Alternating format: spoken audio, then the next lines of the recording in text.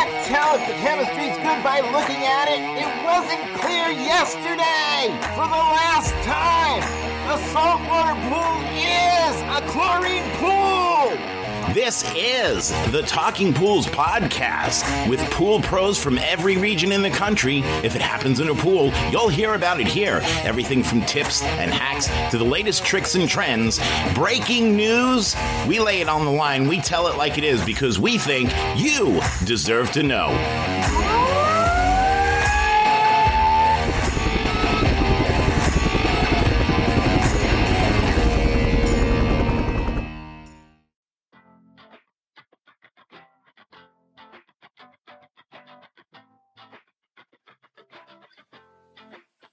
G'day folks, Peter here. Welcome back to Mondays Down Under on the Talking Pools podcast, where I'm joined by Shane over in sunny New Zealand. How are you, Shane? Pretty good, Peter. Thank you. And yourself? Living the dream, as always. Nice. As always. Nice.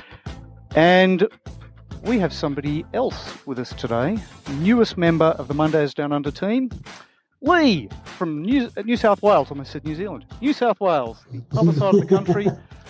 G'day, Lee. Welcome. Hi, Peter. Hi, Shane. I should say my surname is Salisbury, so Lee Salisbury.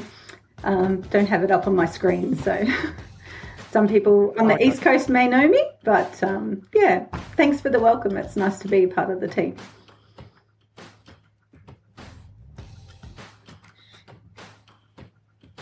Have I lost you guys?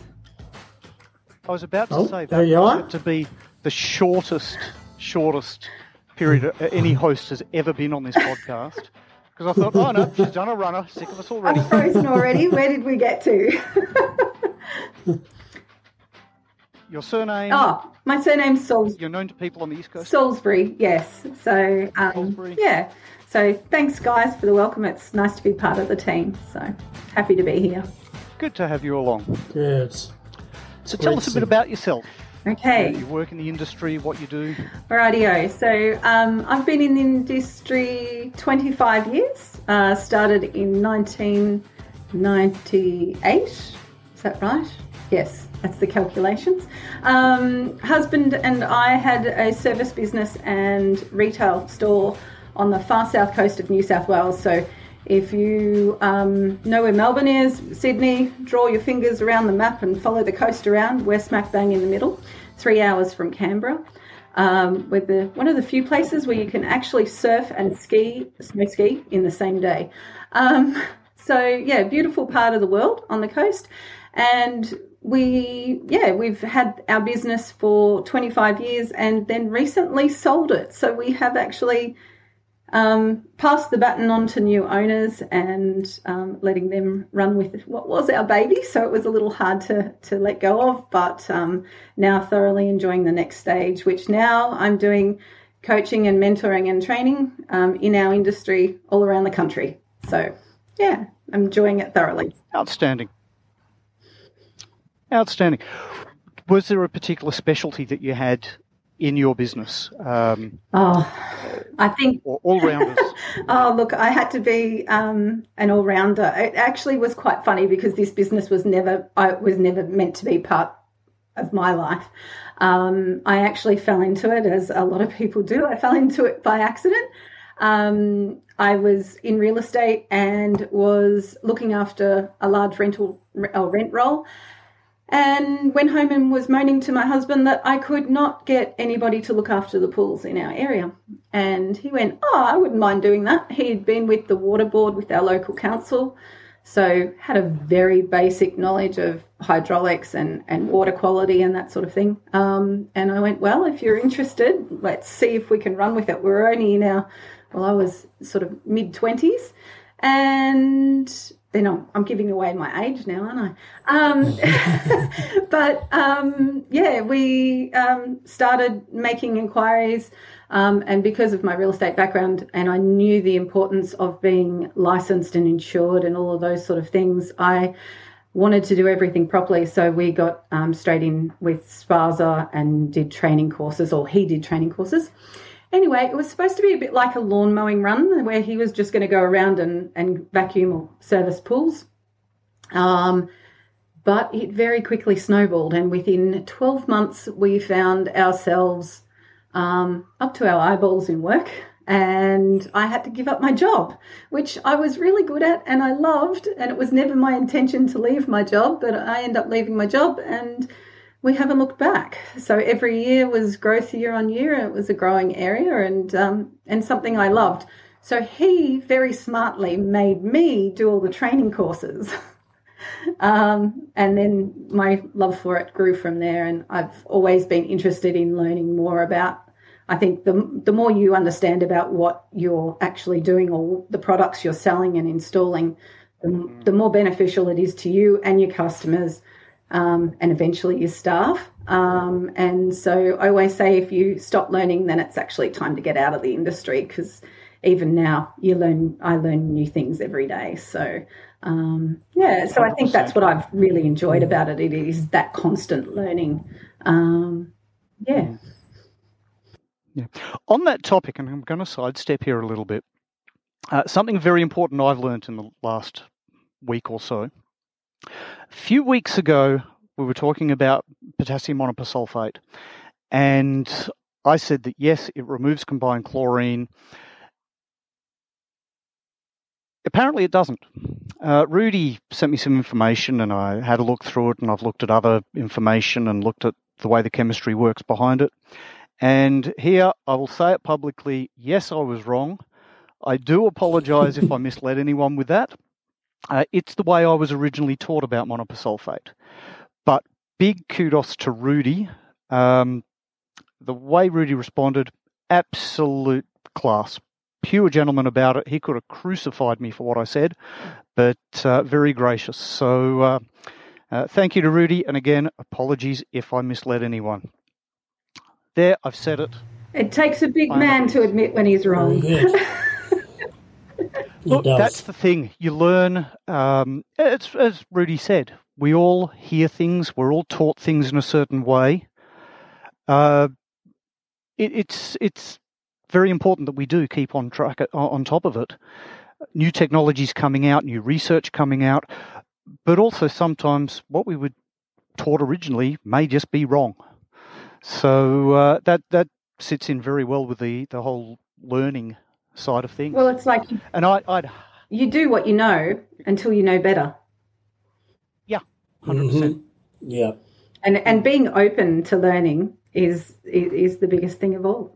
Expanding those narrow thoughts to actually taking in extra information, and then can make you reassess what you actually thought you knew. And look. I'm always the first one to say, like, I may know a lot, but I don't know everything. And if I can be corrected, please correct me.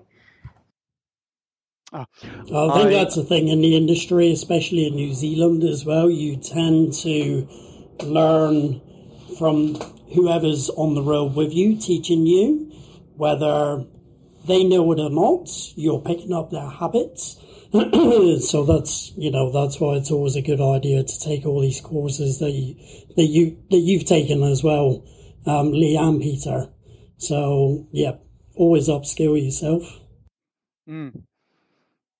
So are either of you licensed, or do you have licenses in your state and country? Sorry. We've got a kind of CPO for commercial aquatic facilities. So I've got my Group 234 certification, which allows me to work on any commercial aquatic facility that isn't a fully public pool. So your local council pool that anyone can pay their fee and go into, that's a different certification. I think from memory that's something like a 2-week training course. I have no desire to be stuck at a public pool all the time. But your hotels and schools and motels and whatever, generally those are I'm certified for. In terms of residential, there is no mandatory requirement for certification over here. I really wish there was. There has been a big push for the last couple of decades or so to get it made mandatory or even get a full apprenticeship, but that idea has just succumbed to politics, unfortunately. I think it'd be good to have compulsory training because there are so many people I've met in the industry who don't understand the basics. They don't understand what water balance is. I've heard a guy who runs a pool service, he goes to people's homes and he says, oh yeah, we'll balance the water, we look after the pH and chlorine. You just want to smack yourself. Actually, no, I don't want to smack myself in the head. I want to smack him in the head. Standards do need to raise in regards to training and licensing. Yeah, absolutely. And hopefully with SPASA now being national and also international with New Zealand, with them now sort of with WA coming on board and Victoria, hopefully that will give them more clout to hopefully get those sort of things happening. No, that'd be fantastic. And what about you, Shane? Is there any licensing in New Zealand? So similar to what Peter was saying in regards to residential, there's no real push to have any accreditation for what you're doing in the industry. But when it comes to commercial, there is a New Zealand standard, which basically your hotels, your schools, your leisure centres, this is what they advise for you to take this course. It's very basic, but this is the only one that I'm familiar with. I took that myself when we started our company. But yeah, I mean, it's I guess it's a good stepping stone. You know, you've always got to start from the basics, and it is quite basic. But how far you can go in New Zealand is quite limited. Just speaking to the teacher that was teaching us on there was a couple of days course, and I was sending her a message this year actually, just asking about if there's any more advanced courses, if there's any courses in hydraulics, but she said none that she's aware of. So I think in that sense it's quite disappointing over here. It's not a bigger industry as what it is in Australia and America, but you know, everywhere around the world, it's a growing industry. Yep, absolutely. And we're dealing with people's health and safety. So it's absolutely paramount that the technicians that we're sending out there, whether it be ourselves going out or our staff going out, that they know what they're doing and that they are not putting anybody at risk. That's the thing that terrifies me. When I did my first training course, it would have been about 2000. Yeah, it would have been the year 2000. It was a 5-day course run by SPASA New South Wales, and I was the only female in there. They were all men. And so, yeah, that was my introductory. But it was a 5-day advanced technician's course, and it was 5 solid days in a room, and it even involved, I remember being the volunteer putting my hand up to actually pull a pump apart. So it was quite involved and well worth doing. But then, of course, it's evolved. So I actually do have my Cert 3 in pool and spa service, and I am actually licensed in New South Wales as a pool and spa service technician.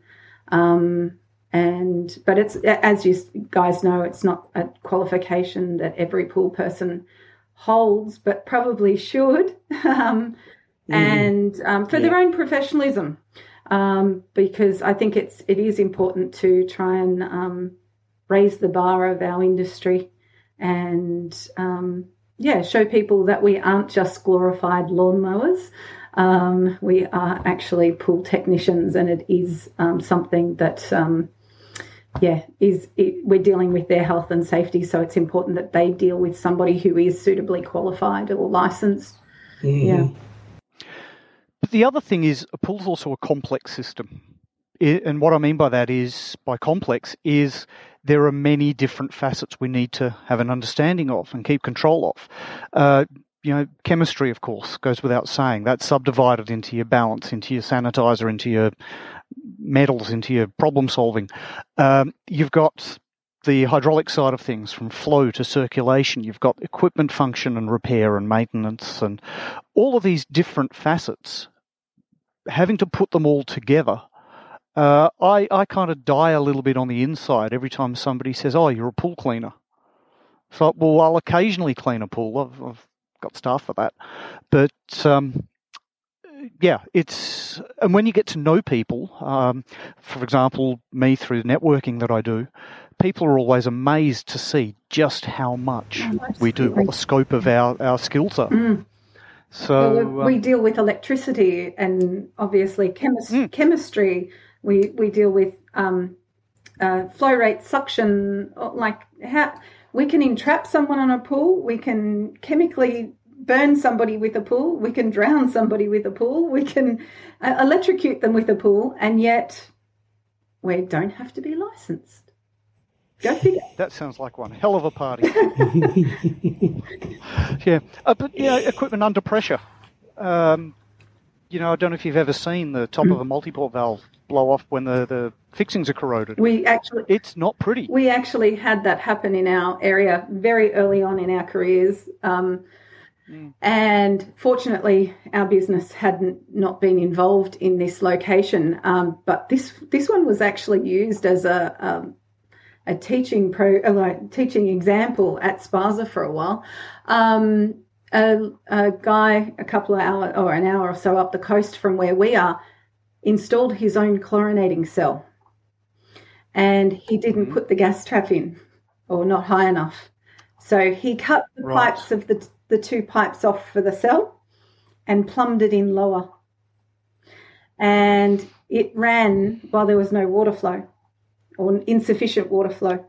So the gas actually fed back into the filter and blew, when there was an ignition, it blew the head off the actual filter. And unfortunately, he was in the pool shed at the time, and it nearly took his head off. He was in intensive care in Sydney for a while. Wow. Needless to say, the authorities did go looking for who the technician was that installed it, or who the last technician had been who had been on site.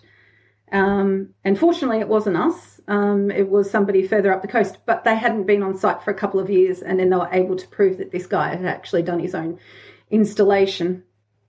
And so, he actually, then there was like obviously work cover and all that sort of thing. I suppose that's what they were looking at. But yeah, he caused it himself. So DIYers, be careful. Yeah, that's some of the things I look for on every job, be it a service, be it an inspection, be it a, hey, can you look at my pool? Anything that presents a danger like that, yeah, I tell them it needs to be changed. And I'll walk from a customer if they say, no, it'll be fine, we'll just leave it. No, not going to work on it. No. Too much risk to you, too much physical risk to me, too much litigation risk to me. No. No, not interested. There's enough good customers who want you to do the right thing by them. You don't have to put up with the crappy ones. Yeah, absolutely, completely. And you're the professional on site, so it's your livelihood. It's your house. It's you that's on the line if something goes wrong. So you want to make sure that everything is right, and it doesn't matter if it's something that you like that was a problem before you got there. If you don't rectify it, or you don't advise them in writing that that's a problem, then the onus of responsibility falls back on you as the last professional on site. And so that's why it's just so paramount for us and our staff to know that we are crossing all those T's and dotting all of those I's. Same as if pool fence is non-compliant. Completely. Say self-closing hinges and latch on a pool gate don't work. Yeah, not something I normally repair. I do have a few services out there, people I know who do that sort of repair, but you've just got to tell the customer, this is faulty, must be rectified. And I'll go so far, depending on the person, I probably should all the time, I'll actually put a couple of cable ties around the gate to stop it opening if it's not closing properly. Do you also put it on your invoice, Peter?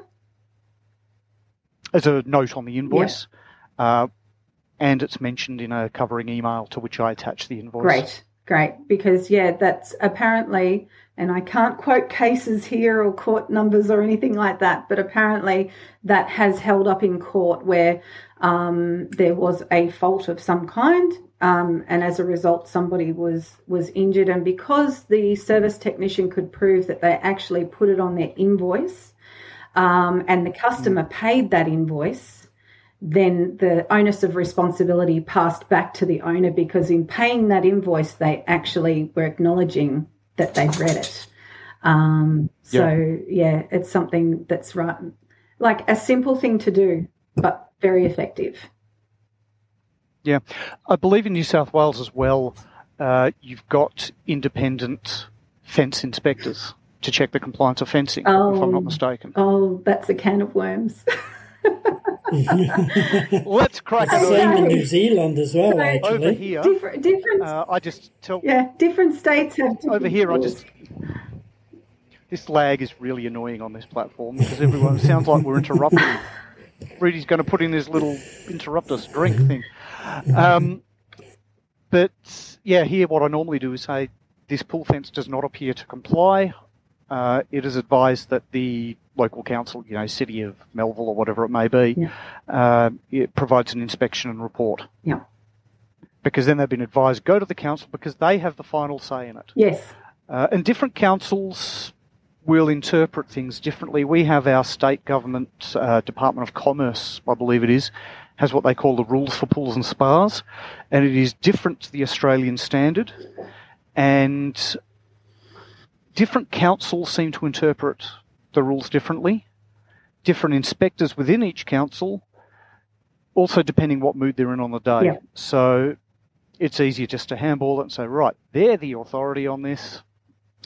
Go get them. Completely agree. We do the same thing in our local area because we actually don't have any independent fence inspectors in our area. Or we had one, but I think he gave it up because it was too fraught with issues. It's very common in Queensland for people, like pool technicians, pool shops, to actually have a staff member that's actually certified to do fencing inspections. In New South Wales, pool technicians are deemed to have a vested interest and therefore are not allowed to be licensed. There's a go around, which means you actually have to do the course in Queensland, get licensed in Queensland, and then transfer it to New South Wales, which we did start the process of, and it just all got too much and couldn't be bothered. As I understand it, a pool builder can actually be a fence certifier. I could stand wrong on that, so if I'm wrong, please somebody correct me. We look forward to your emails. What is it? talkingpools@gmail.com, I think. Yeah, you've been listening. But it's crazy because we are in those backyards. We're in the backyards of so many pools every day, and we actually have a legal and moral and ethical responsibility to inform those owners when something doesn't comply. And we do have an onus of responsibility should the shit hit the fan. So why wouldn't it make sense to allow us to be licensed? Or certified, or whatever they want to call it. We'd get in the backyards a lot faster and the issues would be identified a lot quicker. But anyway, that's just government bureaucracy for you. Yep. Some things never change. It doesn't matter which state you're in, there's always bureaucracy. Oh, yeah. But a couple of cases in point for that. I had one job where I went to, it was a green pool recovery, couldn't see an inch under the water, it was that green. And as I was scrubbing one wall, it felt a bit funny, felt like it was bulged. As the flock took effect and settled everything, I could see that this fiberglass pool in a high clay area, subject to high water table, high groundwater levels, the wall had actually bowed in to the point where it had started folding over itself and cracking. Now, my background's in fiberglass, so I know that's not a good thing. So I very simply cable tied the gate shut off the equipment, or it was already shut off because the flock, made sure it was shut off, cable tied the gates shut, immediately got on the phone to the property manager, followed up with a text message immediately.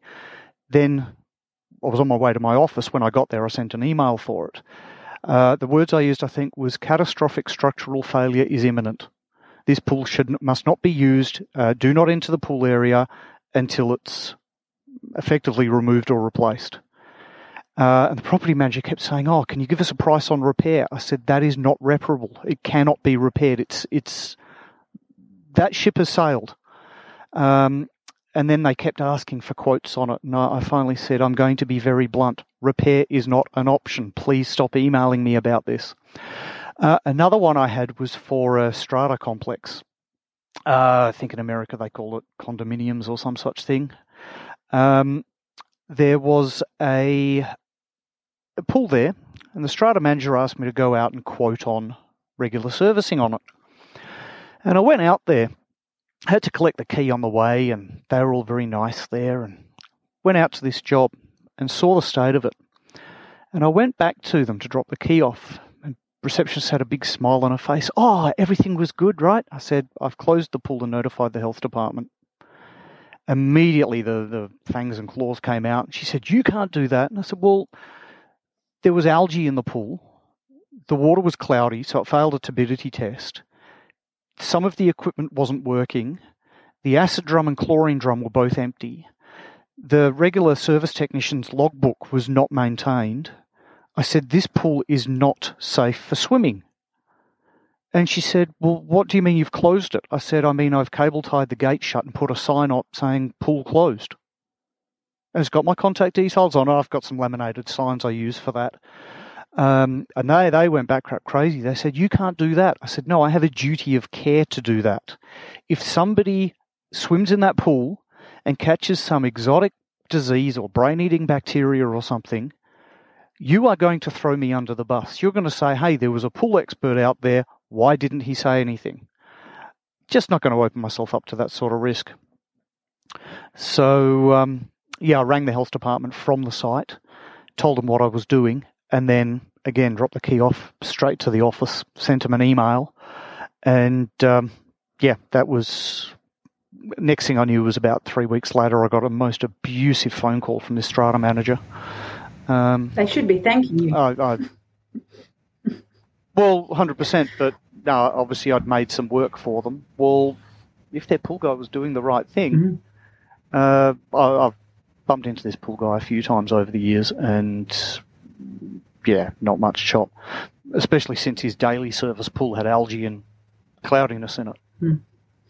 No, I had a... You got a squeaky toy there, Shane. Oh, it's one of your kids, sorry. Oh, mum to the rescue. I had a similar situation, actually. I got a phone call on Boxing Day, so day after Christmas. I assume they call it Boxing Day in America as well. And, of course, public holidays. And we are, as we all are, so flat out up to Christmas that you get to Christmas and you basically die in a heap. And so Boxing Day, getting this phone call from a unit manager, and we're in a holiday area, so it is a big holiday visiting time of the year. People are paying a premium price to come and stay in these unit complexes, and their pool was festy green. And I just said to the guy, "You're ringing me on Boxing Day?" And he goes, "Yeah, well, we've been away for a couple of weeks." And I went, "Well, you're a commercial complex. If your pool is this green, it was on the turn 2 weeks ago before you left, and you did nothing about it. So I'm sorry, I'm not giving up my Boxing Day to come down and fix your problem. You can wait." So, as I think you said, was it last one, or might have been a podcast before, an emergency on your behalf, or does not? Yeah, sorry, what was it? A lack of planning on your part does not constitute an emergency on mine. Absolutely, 100%. And so I live by that one. So But people will always leave things till the last minute or expect you to rush out. I mean, we always on Christmas Eve, especially if it's a hot Christmas. Last Christmas, I think it was, or the one before. Christmas Day was one before, I think it was. Christmas was about 43 degrees Celsius. What's that in American, that is 109, 110. So, of course, everyone's panicking. Christmas Eve afternoon, I was getting phone calls for people wanting their green pool recovered for Christmas. One of them went so far as to say, oh, well, if you can't make it today, you can come out tomorrow morning. It's like, no, not on Christmas Day. Cheeky bugger then said, oh, well, I'm telling my kids that you ruined their Christmas. I said, oh, I'm sorry, I didn't realise it's better for you to ruin mine. See ya. Last year, Christmas Day, about 9:30 in the morning, phone rang, just out of habit, picked it up, got scowled at by the wife. A guy, oh, yeah, my pool's green, I need it cleaned up by this afternoon. Well, sucks to be you. I missed a call that night from a tenant, a really difficult tenant. I work for the property manager.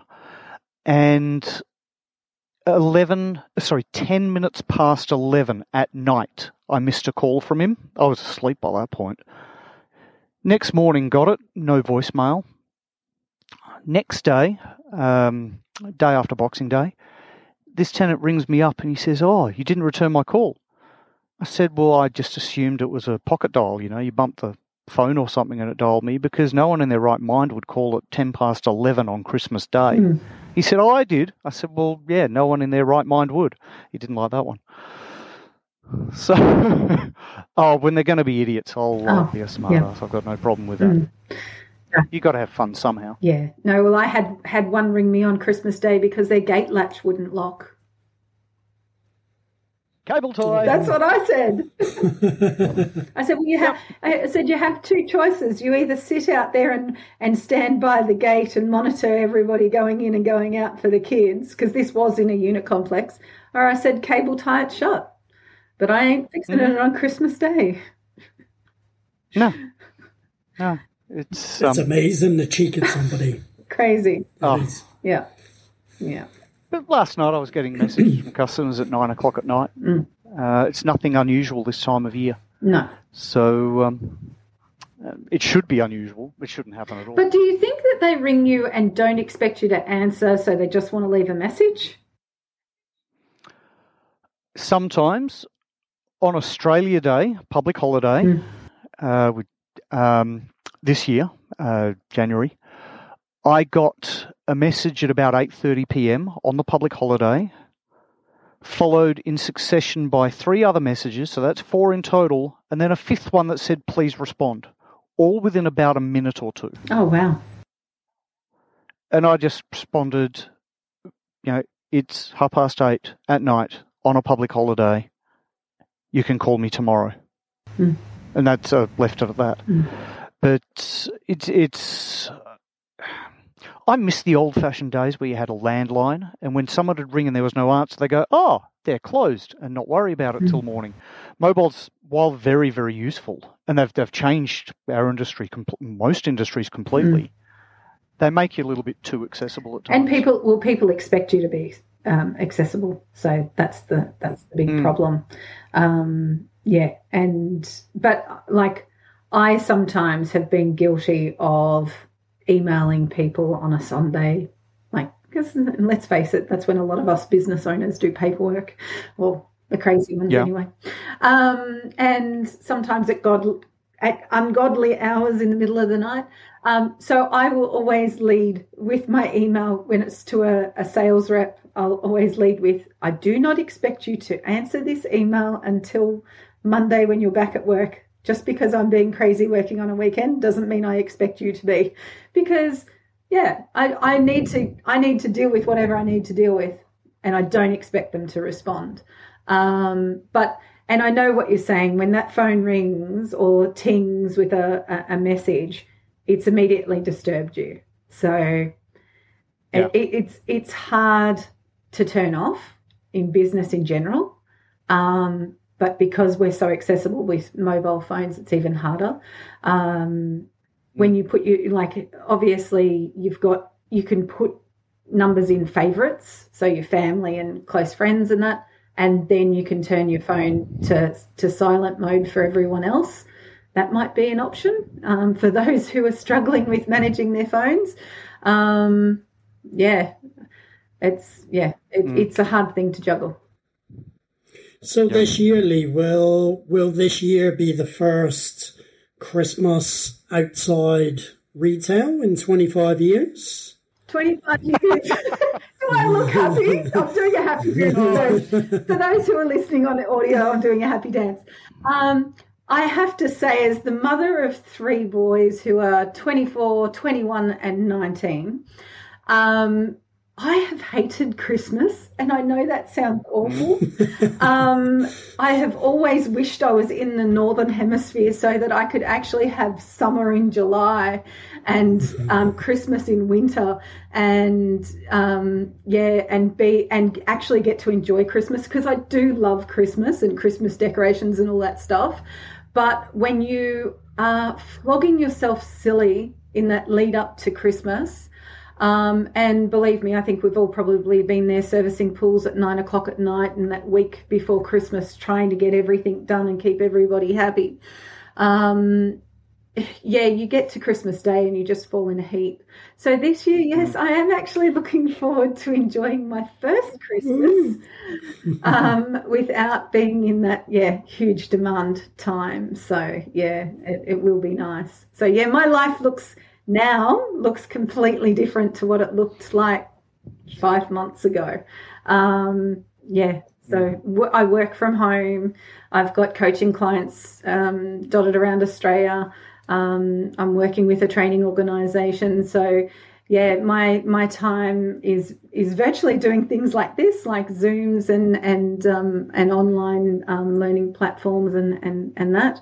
I also do go to businesses and coach their staff on site.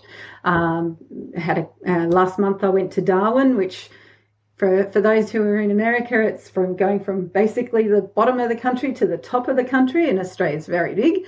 And then I had to go to Brisbane. So flying all over the place, and I love doing that, actually getting in on the ground with businesses and seeing how they're doing things, and sometimes just giving that a different set of eyes to actually give some different options. But so I get to do sort of things that are a little bit more so my own pace. So Christmas will be a lot more relaxed this year. Thank God. Yeah. And unfortunately, Christmas this year. Now. Like, my kids are all big, and I won't be wrapping presents in the middle of the night on Christmas Eve and hoping that I've actually got enough for everybody and that I haven't forgotten anyone and doing all those crazy things. So, No, well, we've cancelled Christmas this year. We've cancelled it. My sister and brothers, they all chat about who's going to buy what for whom and all that. And I just said, my wife and kids and I, we're just not doing Christmas this year. And that shocked them a bit. But like you say, I'll fall in a heap. It's October that we're recording this, and it's already like December normally is over here. So another 2 months from now, I'm going to be stuffed. Yep. So, cancel Christmas. I've never liked it anyway.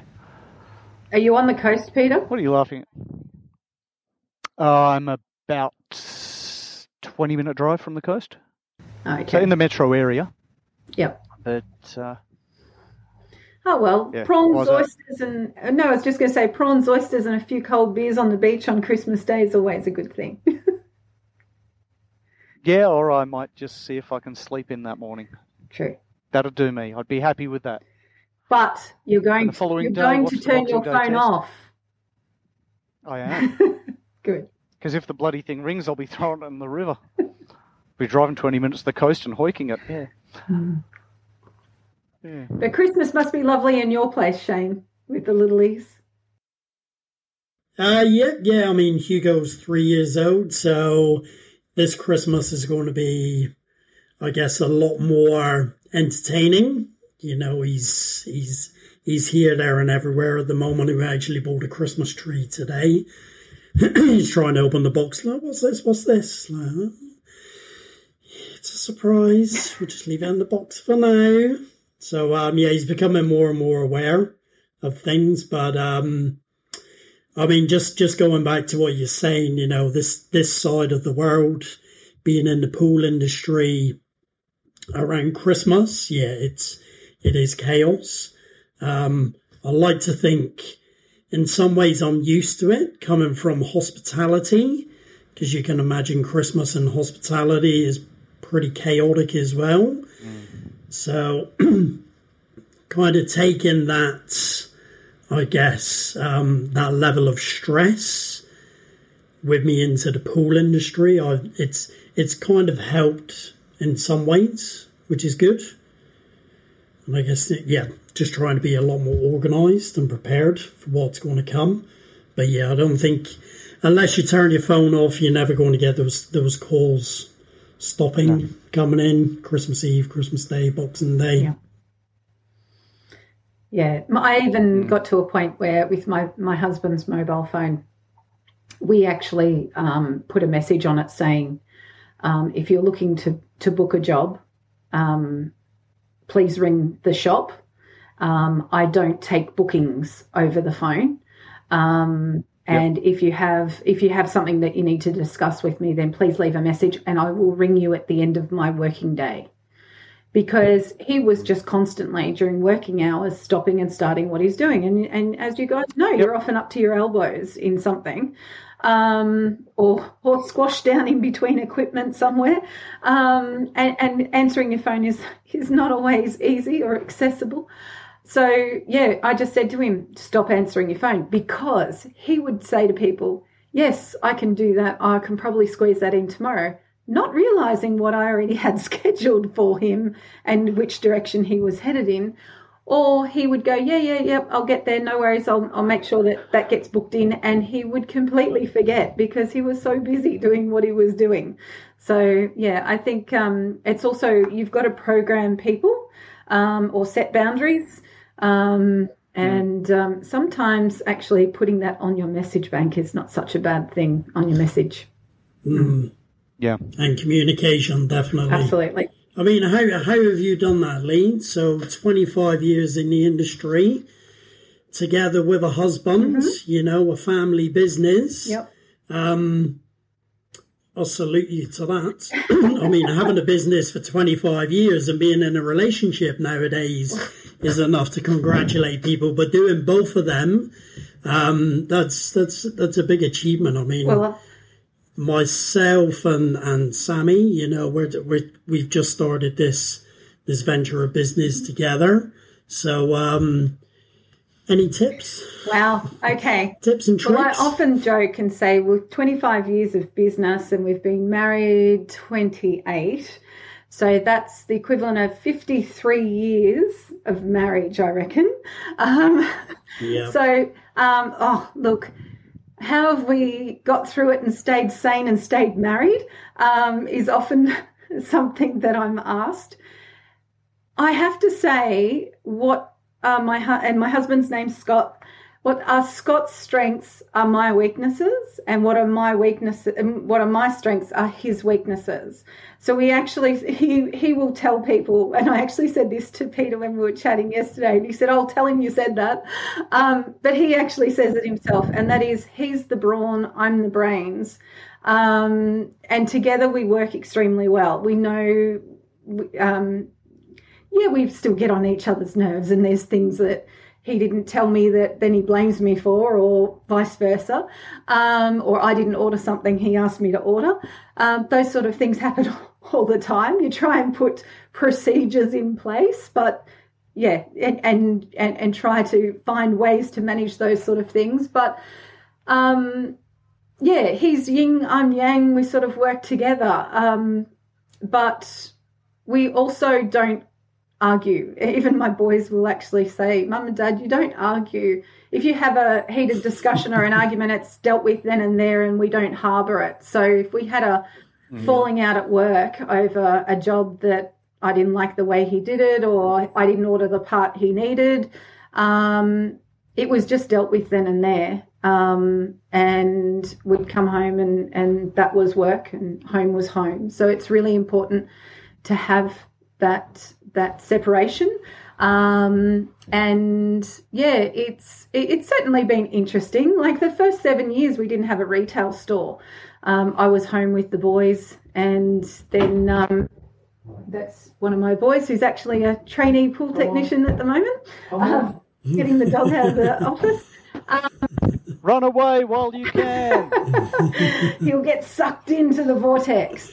But yeah, so it's not sweating the small stuff.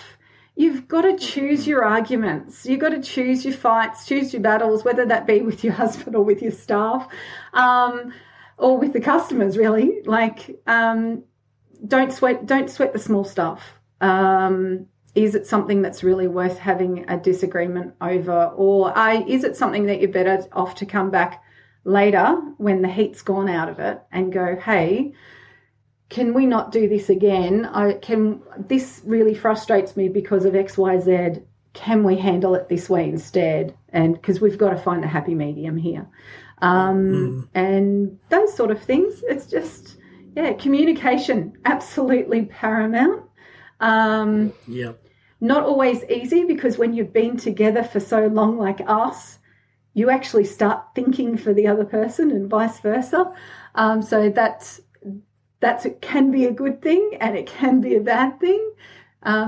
Scott actually calls me Google because it's easier to ask me the answer than it is to ask Google.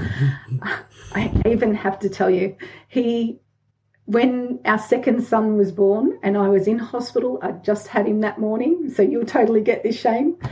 I just had him that morning. He rang me and asked me a customer's phone number. And I went, sweetheart, I'm in the hospital. I've just had a baby. Why would I know their phone number? And he goes, well, you know everybody else's phone number. And then I went, no, I don't know their phone number. And he goes, well, do you have a phone book? That was in the days of phone books, well before Google and smart devices. So so no, it is interesting being husband and wife team, but it's not for everyone.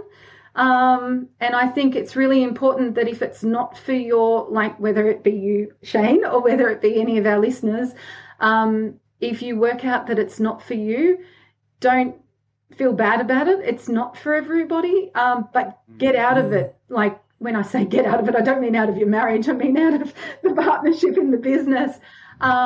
Whichever works. But try and separate it, because if you find that you can't work together, then don't ruin your marriage over it. So just not worth it. But also switching off when the workday ends. Completely. Having a life outside of work. I grew up in a family business. Mum, Dad, my brother, my other brother for a short time. I remember a couple of times I'd, come home from the pub at whatever hour of night, or out with friends at whatever time of night, and I'm talking midnight or later, and I'd walk inside and the old man was there doing paperwork, and I learned very quickly, don't say hello when I sneak in the front door, because otherwise I'll be there doing paperwork, after too many beers at 1:30 in the morning, and not good.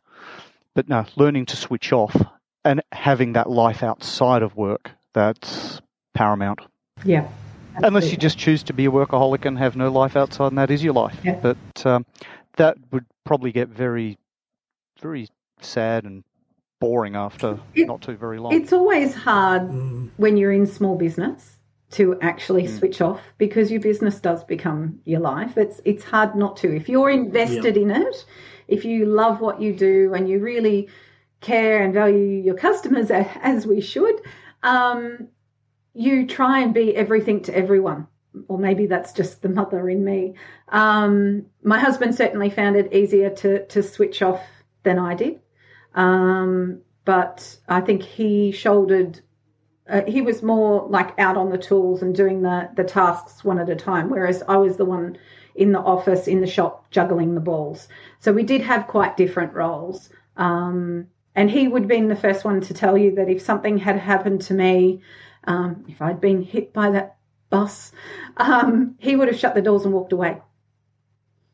Now, if the reverse had happened, I probably would have kept trying to go at it because I would have known how much we'd put into it together, and I wouldn't have wanted to just throw that away. Wouldn't have been easy, obviously, but yeah.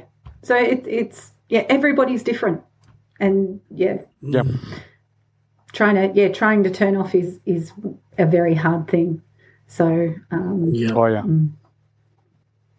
all about balance. Yes, yeah, absolutely. But Shane, one of the big perks of being in this industry is all the wonderful conferences you get to go to in different locations, and you can take the kids and they have great fun, and you tack on an extra week. So make sure you take advantage of that. You'll have to go to the Splash Trade Show in the Gold Coast every second year, and the kids will love the theme parks. Hit me up and I'll tell you some good places to stay with the littlies. Oh, there we go. Me and Peter were talking about that. We were talking about that last week, actually, Peter, weren't we? The week before. I don't know, all the weeks next year for me. But, that'll be a good one. I was there last year, and I had a whale of a time. It's great. It's just good to see some familiar faces, meet some new people. Over on the West Coast here, we can be a little bit isolated from the head office and national managers and all that for some of the companies. And just really good the networking opportunities were fantastic, seeing a few new products. And it's the Gold Coast. What's not to love about the Gold Coast? Absolutely. No, well, I haven't missed one since we've been in the industry. We've been to every single one that's been, I've been to every single one that's been held. So haven't missed one yet. Oh, wow. So, So, no, I'm still planning on being there. Different hat on this time. But, they're definitely worth going, like you say, for networking, for products, and us too as a somewhat isolated business because we're in a rural area. You don't see people all the time, like you don't see sales reps all the time, so actually getting to touch base with people and see products and I always try and go with a product in mind that I'm looking for, whether it be I want a new chlorinator supplier or I want a new blanket and roller supplier. I go with a product in mind, or even sometimes a couple in mind that I'm looking at changing up or doing something different, or maybe I might be looking for new products to add to my range. There's always heaps there. And it's a great trade show. So, especially from what it started at, it was tiny. 25 years ago, it was quite small. Yeah, my one regret is when I was there last year, on the last day, I think it was, or day after it ended officially, there was a trip to SeaWorld, or whatever they call it, on the Gold Coast. And they did a tour of all of the equipment, the plant room for these, killer whale pools and so forth. I would have loved to have gone to that. But unfortunately, I was in a surgical boot at the time, having just broken my foot. And I thought, no, there's going to be all sorts of steps, and I'm just going to, A, be in misery by the end of the day, and B, slow everyone else down. Well, the good news is they do them every 2 years. So sometimes they do Wet and Wild, the water park. Sometimes they do SeaWorld. Sometimes they might do one of the big commercial pools up there. So they always try and pick something different. So you'll get to see something next time. So always, I would say always allow, even if you're only going just for the trade show, allowing a day or 2 days on either side is well worth it, because there's always something to do. And a lot of the suppliers have their conferences or even just a conference day before or after, and you get to meet so many people, make so many friends. Like after 25 years, we've got friends dotted all around Australia. I like to call them friends. They're not just industry colleagues. They have become lifelong friends now, so which is lovely. And it's always great catching up with them, and also a great resource. Like if I had one today, I was fixing a dolphin today in our old business. I went up and gave them a hand, a robotic pool cleaner, and it stumped me. This particular one I was having a little bit of an issue with, and I couldn't work it out. And so I rang a friend who actually does dolphin repairs in Perth, and he was happy to help me. So tried one in Sydney, but he was too busy to answer my call. Steve, I'll get back to you. Bloody Sydney, I don't know.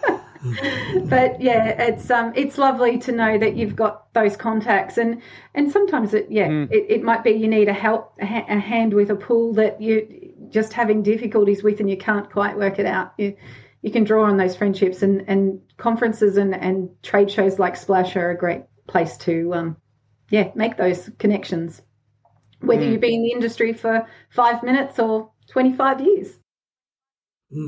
Yeah. No, 100%. Did they have training sessions over there as well, like the ones in America? They do, yeah. Yeah, we I think last year they often try and hold, I think it's some of the Cert 3 training in the couple of days beforehand. There's always, and they also have just little sessions so they might actually just have a session on water quality, another session on, I think actually last year there was a really good session on the state variable speed pumps. Yeah, variable speed pumps, and there was one on fiberglass surfaces and that lovely blame game between pool technician, pool builder, and shell manufacturer as to who's responsible for the stain on the fiberglass. So they had a good session about that. There's lots of information sessions that they hold throughout the couple of days of the Splash conference, but then they also do hold in-person, full-on accredited training courses, usually pre. And there's usually a golf day post, I think. They have the Andrew Simons Golf Day, I think it is. Andrew. Okay. Yeah. Yeah, I missed that one as well. Yeah. No. Well, maybe we need to have a Mondays Down Under Talking Pools stand there. yeah, that sounds good. Oh, we should get Rudy over. I'm sure. Yeah, why not? Home team over. I was going to say, I'm sure all the US crew would love to come to Australia for a holiday. At one point, Dan was actually plugging the idea of having a GoFundMe page to get for them to come over. So, don't know how that's going at this stage, but no, they would, of course, be most welcome. Yes, yeah. No, that's really, really good to have a chat and get to know you a bit, Lee. We look forward to seeing you join us next week, same bat time, same bat channel, and learning from your perspectives. I'm always amazed at, amongst all of the different hosts on Talking Pools, we've all got different perspectives, experiences, specialties, etc. So I think you'll very much contribute and help increase the wealth of information that we try to put out there. I hope so. Yep. Listeners out there, please send your requested topics or questions to talkingpools@gmail.com. Rudy opens those up and then sends the question to the most appropriate hosts, depending on topic. In the meantime, though, you guys have a fantastic week. I've got to go out to do an acid wash now. It's 2 o'clock in the afternoon here. You guys would just about be knocking off, wouldn't you? Shane, you've knocked off. It's done and dusted. Yep. It's 5:20 here. It's wine time. Wine time. So we've got wine time. For me, it's beer o'clock that time of day. And Shane... just on the water today. Yeah. Just water today. I talk wine, but I drink water. I haven't quite learned how to turn water into wine yet, so... Not yet. Push it through a grapevine. I was going to say that there wasn't anything in the chemistry lessons in this industry to help with that. No. What a shame that is. But anyway. Anyway, you folks have a great week. You too, everyone listening out there, wherever in this crazy world you may be. From us, Aru. Bye, guys. See you later. Bye-bye.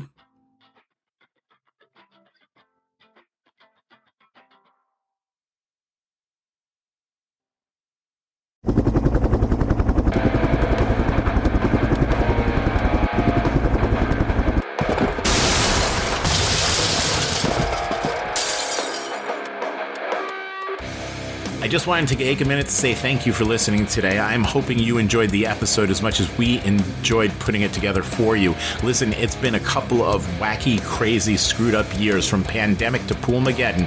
I just want you to know that we are all in this together. If there's anything that we can do for you, send me an email at talkingpools@gmail.com. Again, that's talkingpools@gmail.com. We're here. This is your podcast. We are the Pool People's podcast, of the pool people, for the pool people, by the Pool People's podcast.